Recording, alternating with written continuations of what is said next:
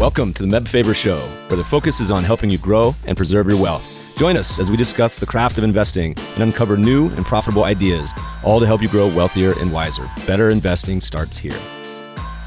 Meb Faber is the co-founder and chief investment officer at Cambria Investment Management. Due to industry regulations, he will not discuss any of Cambria's funds on this podcast. All opinions expressed by podcast participants are solely their own opinions and do not reflect the opinion of Cambria Investment Management or its affiliates. For more information, visit CambriaInvestments.com. Today's Mebisode has the ominous title, Red Light. Let's begin. When the facts change, I change my mind. What do you do? Though there's debate about who originally said this, or if the phrasing is accurate, popular opinion gives credit to John Maynard Keynes. In any case, it's relevant today because the facts have changed for investors, and that points towards an important question each of us would be wise to answer as soon as possible. What are you going to do now? I'll explain exactly what's changed in a moment. First, let's establish some context.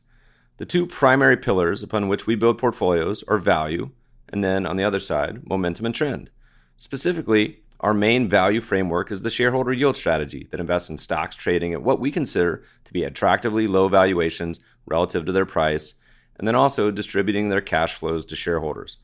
On the other hand, we implement global momentum and trend strategies. It seeks out the highest global momentum assets that are also in an uptrend, regardless of valuations.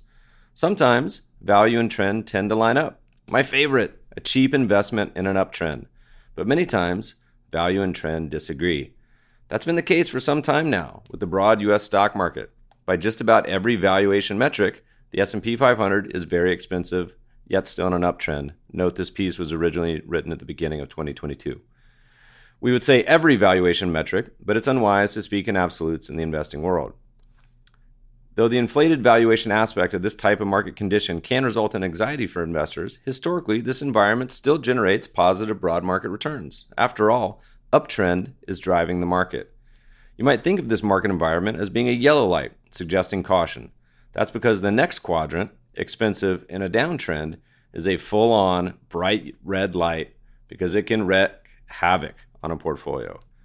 When the market sours and enters this expensive downtrend condition, gains that accrued over quarters and years can evaporate rapidly. Just look at the most recent flash bear market in 2020. It took the S&P 500 only 22 days to fall 30% from its prior high. Historically speaking, markets have performed poorly when in a downtrend, characterized by higher volatility and drawdowns. So returning to the top of this article, what's changed today? You guessed it. Trend has officially gone from up to down. This suggests investors need to think hard about how they're positioned. What the changing trend means exactly. There are many ways to measure a trend. For our purposes today, we're looking at the 10-month simple moving average, which is similar to the often referenced 200-day simple moving average. This is generally considered a long-term trend indicator. When prices are north of this long-term trend line, many investors consider the market to be in a bullish uptrend. The converse is equally true. When the S&P 500 price falls below its 10-month simple moving average, we see that the equivalent of the curve in the chart will attach to the show note links, peaking and turning south. We measure this by looking at the 10-month simple moving average of the S&P 500 total return series at the end of every month. And often it's very close, but SPY, which we're using, the ETF, just closed below its trend line for the first time since 2022. Again, you can go to the blog post to see what this looks like. Now, does this mean the stock market is about to implode? No. Or, rather, there's no guarantee that'll happen. Trend indicators on U.S. stocks have experienced many whipsaws and head fakes over the past decade. That's happened when a market drop triggered what appeared to be a new downtrend, only to reverse and rip higher. Plenty of trend investors have fallen for such pump fakes, resulting in whipsaw losses. No market signal is perfect, but we'd be very foolish to ignore what the trend is telling us right now. What then can you do? Investing in expensive downtrend market conditions. First, let's illustrate what we're trying to avoid. Attached on the blog post is a chart of the S&P 500's CAPE ratio dating back to the 1800s. The CAPE ratio stands for the cyclically adjusted price-to-earnings ratio. Rather than a traditional price-to-earnings ratio, CAPE stretches earnings over a 10-year period. This is done to smooth out business cycle fluctuations. As we record this, the CAPE ratio is around 32, despite the correction we're undergoing. This puts today's market conditions deep in the overvalued category. Translation, watch out forward-looking 10-year S&P 500 returns. So what does that mean in practical, actionable terms? First, you don't have to invest all your money 100% in stocks. We often say the best way to hedge risk is not to take the risk in the first place. No one says you must invest your entire portfolio in equities. So instead of 100% stocks, investors could own 80 or 60% or even less with the remainder in cash or bonds. Second, you don't have to limit yourself to only U.S. markets.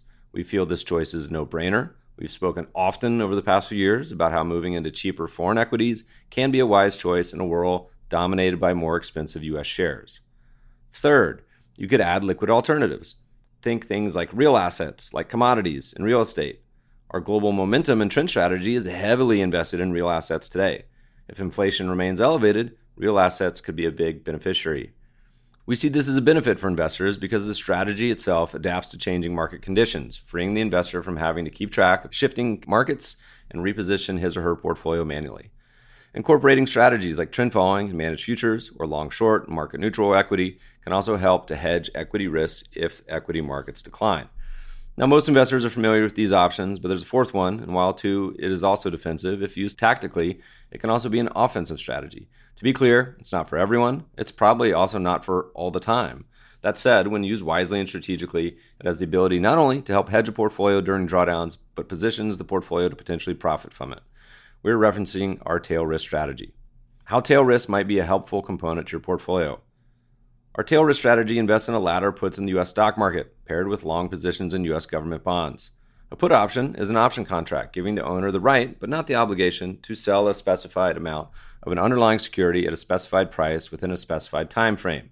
The basic idea is that if the market, or your stocks, roll over, a put option you've previously purchased will enable you to either sell your equities at the predetermined strike price, play defense, or if you don't own the underlying investment, you'll be able to profit as the underlying market price falls, therein increasing the value of the put option you own, playing offense. The portion of our strategy investing in U.S. government bonds is engineered to spin off the cash flow from those bonds to help fund the cost of the puts.